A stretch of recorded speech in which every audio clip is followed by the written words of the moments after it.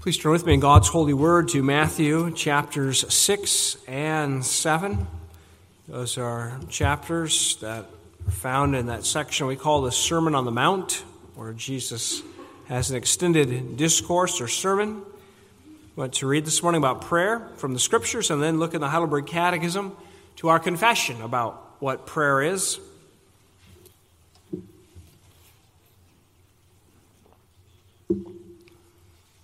Matthew 6, verses 5 through 13, first of all. Jesus had just said in chapter 6 there not to do our charitable deeds before the eyes of men, but before the Father. And then he says in Matthew 6, verse 5, "And when you pray, you shall not be like the hypocrites, for they love to pray standing in the synagogues and on the corners of the streets, that they may be seen by men. Assuredly, I say to you, they have their reward. But you, when you pray, go into your room, and when you have shut your door, pray to your Father who is in the secret place. And your Father who sees in secret will reward you openly. And when you pray, do not use vain repetitions, as the heathen do, for they think that they will be heard for their many words. Therefore do not be like them, for your Father knows the things you have need of before you ask Him. In this manner, therefore, pray, Our Father in heaven, hallowed be your name. Your kingdom come, your will be done, on earth as it is in heaven. Give us this day our daily bread, and forgive us our debts as we forgive our debtors. And do not lead us into temptation, but deliver us from the evil one. For yours is the kingdom and the power and the glory forever. Amen." And then to chapter 7, at verse 7, Matthew 7, verse 7. "Ask, and it will be given to you. Seek, and you will find. Knock, and it will be opened to you. For everyone who asks receives, and he who seeks finds, and to him who knocks it will be opened. Or what man is there among you who, if his son asks for bread, will give him a stone? Or if he asks for a fish, will he give him a serpent? If you then, being evil, know how to give good gifts to your children, how much more will your Father who is in heaven give good things to those who ask Him? Therefore, whatever you want men to do to you, do also to them, for this is the law and the prophets." If you'd open up the Smaller Forms and Prayers book in the seat in front of you, we come to page 252. If you're not familiar with the Heidelberg Catechism, this is a document written in the 16th century to be used for instruction in the basics of the Christian faith. And we're in the third section of it, learning how to live a God-pleasing life. We studied the 10 Commandments, and now we're studying prayer, beginning here at Lord's Day 45. Page 252, as we begin the prayer section. At question 116, it asks, why do Christians need to pray? And the answer is because prayer is the most important part of the thankfulness God requires of us. And also because God will give His grace and Holy Spirit only to those who continually and with heartfelt longing ask God for these gifts and thank Him for them. How does God want us to pray so that He will listen? First, we must pray from the heart to no other than the one true God who has revealed Himself to us in His Word, asking for everything He has commanded us to ask of Him. Second, we must fully recognize our need and misery so that we humble ourselves in God's majestic presence. Third, we must rest on this unshakable foundation. Even though we do not deserve it, God will surely listen to our prayer because of Christ our Lord, as He has promised us in His Word. Question 118, what has God commanded us to ask of Him? Everything we need spiritually and physically as embraced in the prayer Christ our Lord Himself taught us. It follows as the Lord's Prayer there that we just read. Let's bow before the Lord and ask if He won't meet us in His Word and teach us today. Shall we bow together? Our Father in heaven, we bow in prayer to ask you to teach us to pray. I thank you that Christ answered his disciples in the days he walked upon earth, and he is still pleased to answer that petition. Lord Jesus, we pray, then teach us to pray. Help us to know. Help us to be humble. Help us to be willing. Help us to trust in you. Give us your Spirit to make us people of prayer, we ask. In Jesus' name, amen.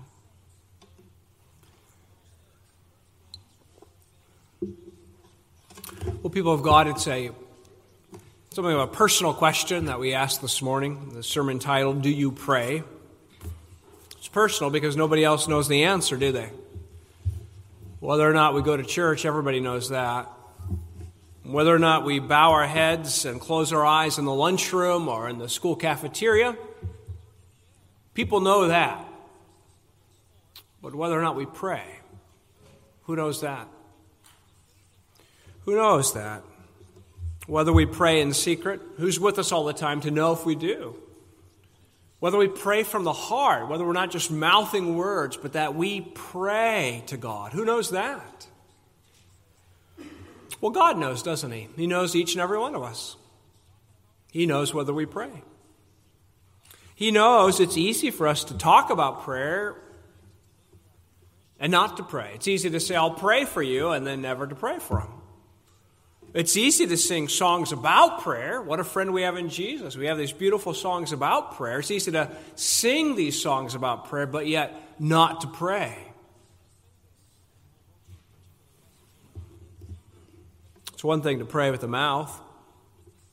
It's another thing to pray from the heart. It's one thing to be set out to pray and then to have our minds wander or to fall asleep while we're praying. Why is it so hard to pray? Why is it so difficult to pray? This morning, God in his grace is calling us to prayer. Personally, I'm always thankful when we get back to the section in the Catechism. We can have a study for a couple months on prayer. It's so good, isn't it, to be reminded again, yes, prayer matters. All the business of life crowds in and we think it's the one thing we can do without. And we come back here and learn it's the one thing we can't do without. We must pray. It's good to return to study prayer. It's good to remember we're in the third section of the Catechism. We are not praying in order to earn our way into heaven. We're not praying as the penalty that we have to bear to cover our sin. But we're praying as those who have been saved. Those who are the children of God. Those who are grateful to the Lord. And he's teaching us how to live a God-pleasing life. For prayer is the children of God speaking to their loving Father. It's the joy and confidence of children running to the one who loves them, who seeks them, who's waiting for them. Prayer is wonderful. Prayer is a spectacular privilege. Do you pray? Let's look this morning at the praying that Christ expects. And then at the position that Christ prescribes, and then at the promise that Christ guarantees. The praying, the position, and the promise. Well, Jesus takes it for granted, doesn't he, in Matthew chapter 6? He says in verse 5, and when you pray, or whenever you pray, says it at chapter 6, verse 6 as well, but you, when you pray. Christ does not suggest that it's optional. He assumes it, or he takes it for granted that his people will be a praying people, that prayer will have a significant place in the life of his disciples. When you pray. Maybe boys and girls, mom and dad say to you, you're not going to talk to mom and dad that way anymore. When you talk to us, you're going to speak this way. And you don't think, well, I'm never going to talk to them again. At least I hope you don't think that. Because talking to mom and dad is part of the normal life of having fellowship with them, of living with them. And Jesus says when you pray, it's a normal thing to pray. Normal for the Christian. It's part of the fellowship, part of the family. It's not merely reciting some words to an apathetic ceiling, but it is communicating with the God who has spoken to us. That's what prayer is. Prayer is an essential part of our lives, right? Why do Christians need to pray, we ask in the Catechism? We answer because it's the most important part of the thankfulness God requires of us. Isn't that spectacular? That's a confession we've made in paper here, but do we make that from our hearts? That prayer is the most important part of my thankful life. Why is it the most important part? I can get a lot more done if I don't have to spend time in prayer, can't I? Doesn't God want me to get stuff done? Well, when it comes to responding to the God of salvation, nothing is more direct than to say to God, thank you. There's no more direct way to be thankful than to say thank you to God. Nothing is more basic than that expression. A husband may do many things for his wife. He may think of his wife often, but nothing is more direct than to approach her and say, thank you, or to say, I love you. Or you could think of it the opposite way, right? Nothing gives us a quicker sign and a deeper conviction our relationship is broken or there's an impediment than when somebody won't talk to us, right? We've all been the victims or the perpetrators of the cold shoulder, right? The silent treatment. And why? What is that about? Well, where the friendship is broken or fractured in some way, where one of the parties is hurt, they don't care to speak anymore. They don't want to give their heart in words to another. They withdraw, they back up. What are we saying to God if we won't speak to Him? There's nothing more relational than speaking. We know God through this book. God has spoken to us. And God has called us to speak in return to Him, to respond, to express our gratitude, to give Him our love, to give our hearts to Him. Why do Christians need to pray? Because it's the most basic part of thankfulness. If you're thankful, you say so. If you don't say so, you're not thankful. But Christians also need to pray because it's the avenue by which the Holy Spirit and all the riches Christ has obtained for us are received. If you want to read some beautiful words on prayer, you can read the Institutes of the Christian Religion by John Calvin, where he talks about the fact that in the gospel, the treasures are revealed to us, the treasures of Christ and what He's obtained for us. You can almost say it's like a treasure map. As you read the Bible, you see the treasure map. You learn of all these buried treasures. But Calvin says it's by prayer that you dig up the treasure. It's by prayer that you dig up the treasure. You make it your own. You take hold of it. We pray because God gives His grace and Spirit only to those who continually and with heartfelt longing ask God for these gifts and thank Him for them. Prayer is appointed to call down God's blessings. Jesus says you don't have to pray like the heathens with their many words and repetitions. No, He says your Father in heaven already knows what you need before you ask Him. But you see, then sometimes we respond, well, if He already knows my need, then why do I need to ask Him? And there's things to be said to that. But first of all, just ask this question. Would you rather pray to a God who doesn't know your need? Would you rather pray to a God who doesn't know your need? The God who's ignorant and oblivious, and you have to inform Him and say, look, I've got a body, my body gets sick, it needs food, I need these. No. What kind of God would that be? We pray to God because He's commanded it, first of all, and because He's glorified in our asking. It's fun, isn't it, to see mothers who even interrupt the conversation we're having with them sometimes, to turn to the little one who's just run up to them. They can't help themselves sometimes. I had something really important I was saying, and they just stop and turn. They can't help themselves. That's their child. When the little one comes running, they're interested. They want to meet the need. They're honored to be called upon by that little life saying, Mommy, Mommy. But you see, God's honored as his little children, cry out to him, Father, Father. And God's chosen prayer is the means by which we're going to receive what we need, by the asking. Ask, and you'll receive. Seek, and you will find. Knock, and the door will be opened. God is a God of means.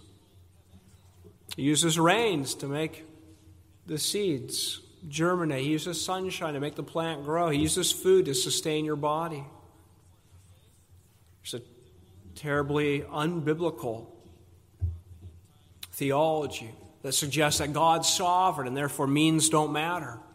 Well, it's interesting, isn't it, that in Romans 9 you have the most extended and profound discussion of election in the Bible, Romans chapter 9, but it's followed by Romans 10. What would it say then? Since God will save whom God will save, do nothing. No. It says what? It says whoever calls on the name of the Lord will be saved. Call on the Lord to get saved. Cry out to him in your sin and your need. Yes, he knows our needs before we ask. Yes, he's predisposed to do us good before we ask. We don't have to talk him into it or coerce him. He loves us. And he loves to hear us ask. We don't have to pray as if to inform God or to move his heart or to arouse a sleeping God, but we must pray because God in his sovereignty is appointed to use prayer for the accomplishment of his sovereign will. One Dutch pastor said many years ago, decades ago, that God has placed in the hands of his praying people, he has placed in our folded hands the reins of the universe. It's amazing, isn't it? That when God's people gather and when we cry out to him, there's more power in this little room than there is the whole congressional building in Washington. Because God works through the prayers of his saints. J.C. Ryle, in his pamphlet, A Call to Prayer, says, quote, there are wonderful examples in Scripture of the power of prayer. Nothing seems to be too great, too hard, or too difficult for prayer to do. It has obtained things that seemed impossible and out of reach. It has won victories over fire, air, earth, and water. Prayer has opened the Red Sea. Prayer brought water from the rock, bread from heaven. Prayer made the sun stand still. Prayer brought fire from the sky on Elijah's sacrifice. Prayer turned the counsel of Ahithophel into foolishness. Prayer overthrew the army of Sennacherib, the Assyrian king. Well might Mary, Queen of Scots, say, I fear John Knox's prayers more than an army of 10,000 men. Prayers of the church, the prayers of God's people. James 5, the prayer of a righteous person has great power as it is working.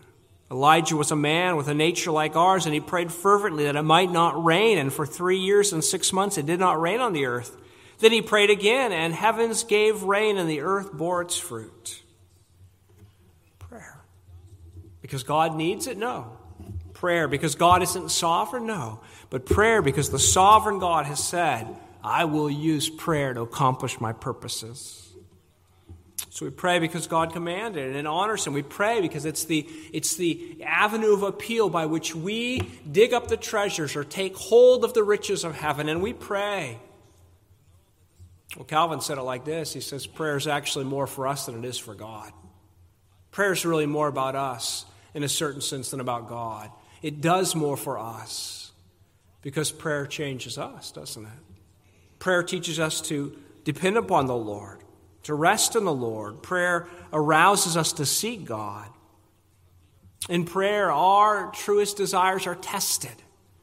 As we bring our petitions before God, they are examined. As we seek to lay these before God, we come more to more the realization that I'm seeking things for my own sake and not his sake. So in prayer, I'm being sanctified. In prayer, my heart's being trained to rest in the Lord. In prayer, I'm being prepared to receive the gifts with a thankful heart. In prayer, I'm learning to honor the Lord. Do you pray? Jesus prayed, didn't he? It's remarkable, isn't it? The testimony and the gospel accounts of Christ in prayer. Our Savior prayed. And he's come to create a praying people. Jesus says, when you pray, because he's the Lord of this kingdom. He is the greater than Moses who's come to the mount to declare God's law of his kingdom to us. And he's making us to be a people who are a priestly people, a praying people. If we will not pray, we will not be saved. Call upon the Lord, and you shall be saved.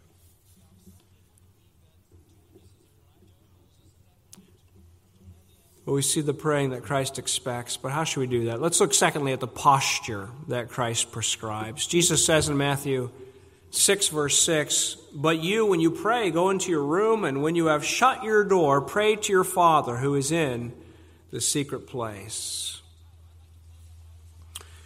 Jesus in these verses is speaking against hypocrisy, people doing these works of giving or praying for the praise of men. Christ is saying, I want your eyes not to be upon men, but upon your Father. He's certainly not forbidding here that we should pray publicly. In fact, elsewhere the Bible commands it. Psalm 107, for example, let them extol him in the congregation of the people and praise him in the assembly of the elders. We do that in our songs, in our prayers. In fact, songs are just prayers. I don't know if you recognize that. When we sing, we are praying. We are speaking to God, right? We're exalting him. Jesus commands public prayer in that sense. But he wants our attention, he wants our eyes to be upon God and not upon man. We should prefer a place alone with the Lord instead of standing on the street to get the praise of men, he's saying. It's about the posture of the heart. Or as William Hendrickson says, it's not so much about secrecy, in these words Jesus speaks, going in your inner chamber, not so much about secrecy, but about sincerity. Sincerity. Ironically, to seek one's own glory in prayer is the opposite of what prayer is, because prayer is supposed to be saying, I have nothing but you, God. I need everything from you. I need you. So Christ says, go into your inner chamber, go into your room, go into that storage closet, shut the door, lock the door, be alone with God and pray. That's what the Catechism is getting at when the Catechism says that we must pray. Question and answer 117. First, we must pray from the heart to no other than the one true God who's revealed himself in his word. From the heart to God. Do we believe that God exists and that he rewards those who seek him? Do we come before God willing to be searched? True prayer is to lay down all the shields and all the masks and to come before God and say, Lord, you search me. I want to speak from the heart to you, and I come as a needy sinner. I need you to reveal my sin. I don't come to hide from you my need, but to declare my need and to learn my need. I come to meet with the living God. God's not impressed with a mere form, outward words, or kind of cool formalism that we just go through these motions and do this duty of prayer. He wants us to pray from the heart. Jesus told the parable of the Pharisee and the tax collector. The Pharisee prayed, didn't he? Oh, Lord, I thank you. I'm not like these other men. He was full of himself. He was conceited. He was self-satisfied. Tax collector stood a ways off, would not look to heaven, beat his chest, had but one line, Lord, be merciful to me, the sinner. And whose prayer was heard? Whose prayer was heard? Well, Jesus says it's the tax collector that went home justified. Father is in secret. Your Father sees in secret. Your Father sees you in the hidden room. The Father sees the hiddenness of your heart, and your Father knows. It's really when praying becomes praying, when we're convinced that God sees us, that God is present, that God will receive me in Christ, and that I need him. I need him. It's just the greatest struggle to our prayers, I think, is our lack of neediness. Not that we aren't needy, but that we don't know we're needy. If we could pray for anything during an inflation, wouldn't it be that the financial stresses would make us aware that we're needy? Just talking to a minister at the Mid-America Board meeting, talking about churches in America,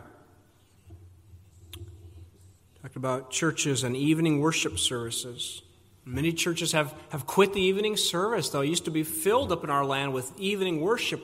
Where has it gone? Well, he suggested that we've come to a different place in spirituality, right? We're at a low ebb. In the days of the Reformation, Calvin was preaching every day of the week. People were coming before work. They were coming to hear the word. People were hungry. People were needy. Do we have a need? Do we pray? If we don't pray, we're not needy. We don't think we're needy.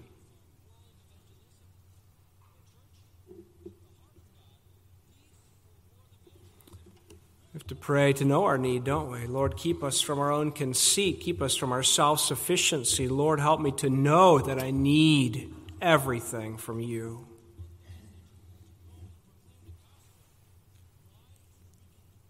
Only those who ask receive. Only those who seek find. Only those who knock will see the door open to them.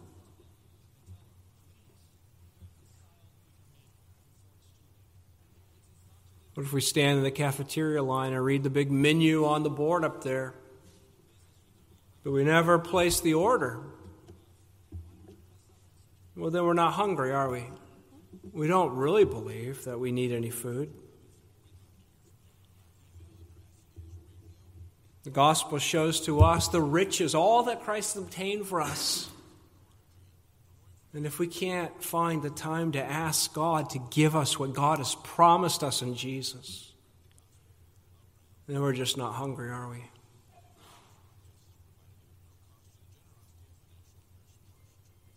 Do you pray? Do you pray from the heart to the one true God who's revealed himself? But as Christ convicts us and leads us to do that, what a promise he gives us. Notice that finally this morning, the promise that Christ guarantees. Jesus says in verse 6, "But you, when you pray, go into your room, and when you have shut your door, pray to your Father who is in the secret place. And your Father who sees in secret will reward you openly."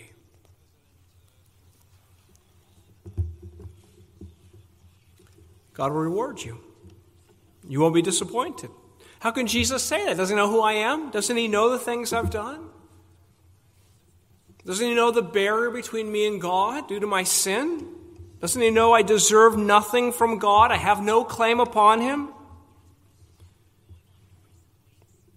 Jesus says, you have no claim, but I'm giving you my name. I'm on the way to the cross to take away your sin. I'm on the way to open the gates of glory to you. I'm on the way to reconcile you to the Father, to purchase for you the grace of adoption by which you are made God's children.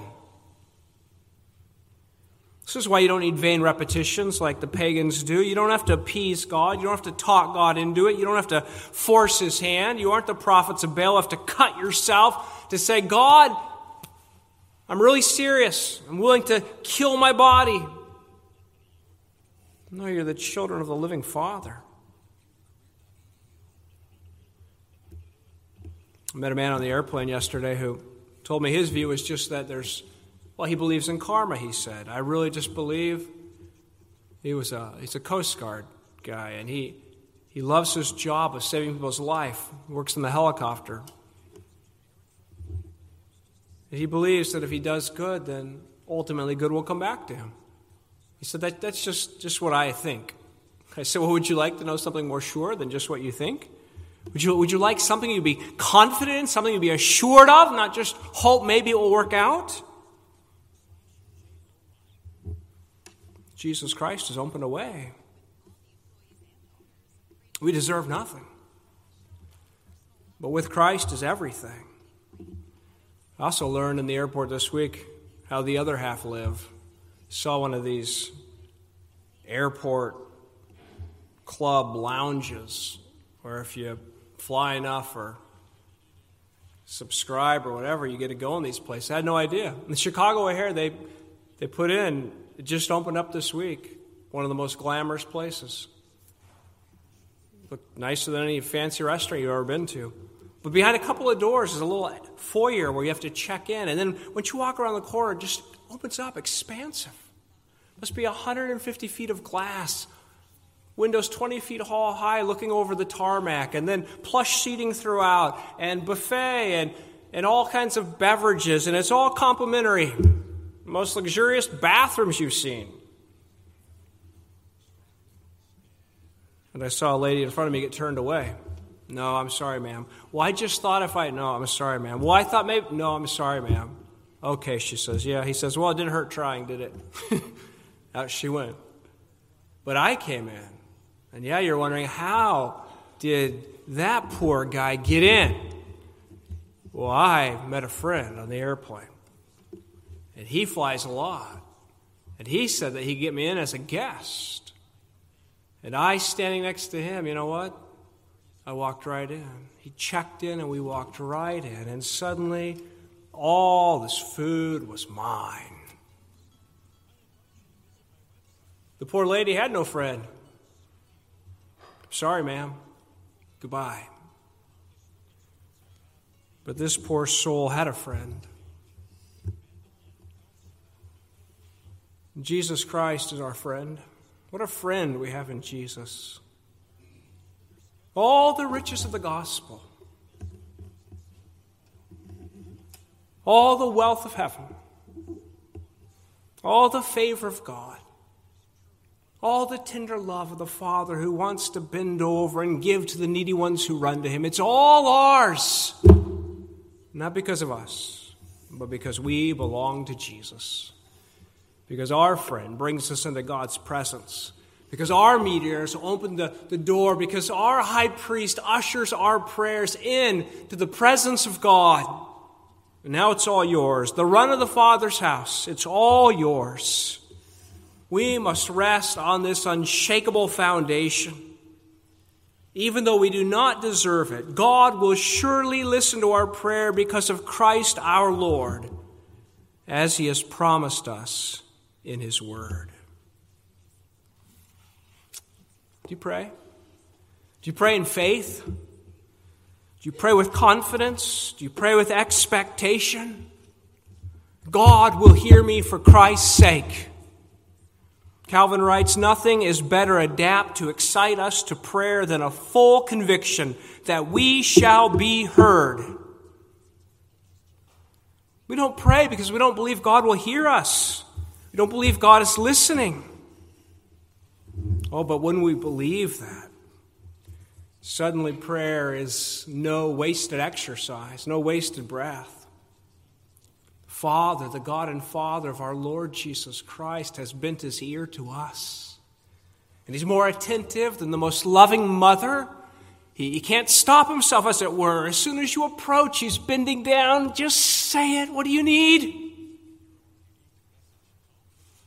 Because He's made us His own children through Christ.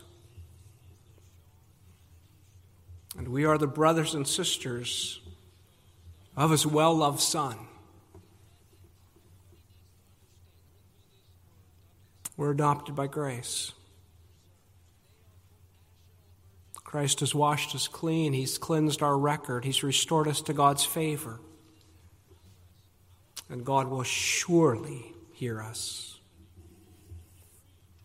Do you believe that?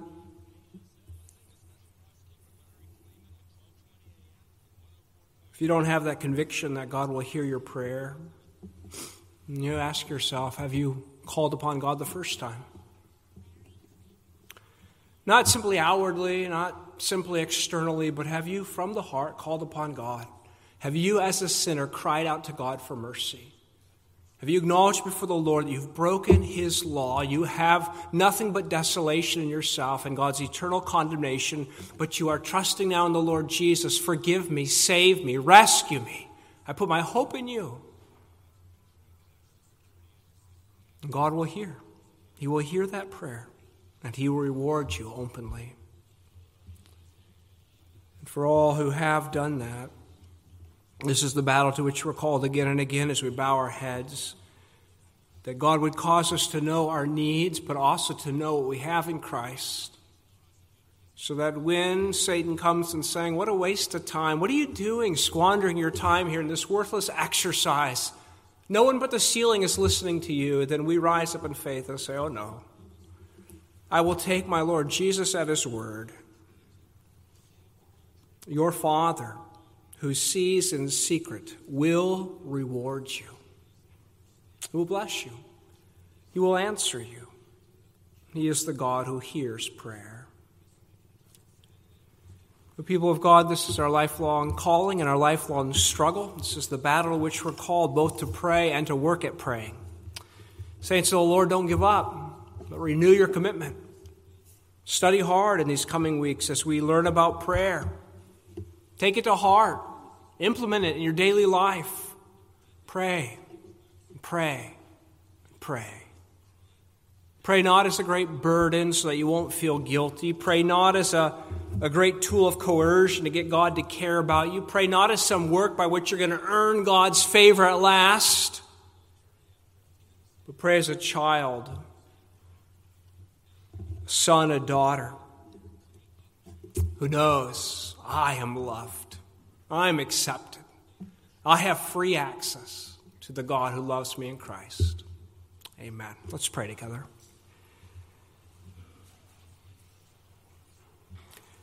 Our Father in heaven, what an unspeakable privilege to call upon you, to have an audience with the One. Father, we acknowledge that we stumble and we fail in our praying. We believe we can get for ourselves what we need. We doubt that you would hear us. We compare you to people who've turned us away or been blind to our needs. But, oh God, you are utterly different.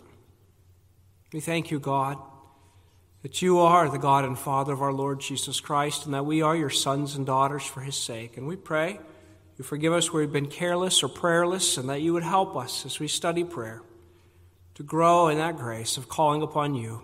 May you be praised in that and honored as we do that. May we grow in our trust and in our gratitude. And may we, Lord, have the things that we need in this life and the life to come. In Jesus' name, we pray these things with the conviction that you hear us for his sake. Amen.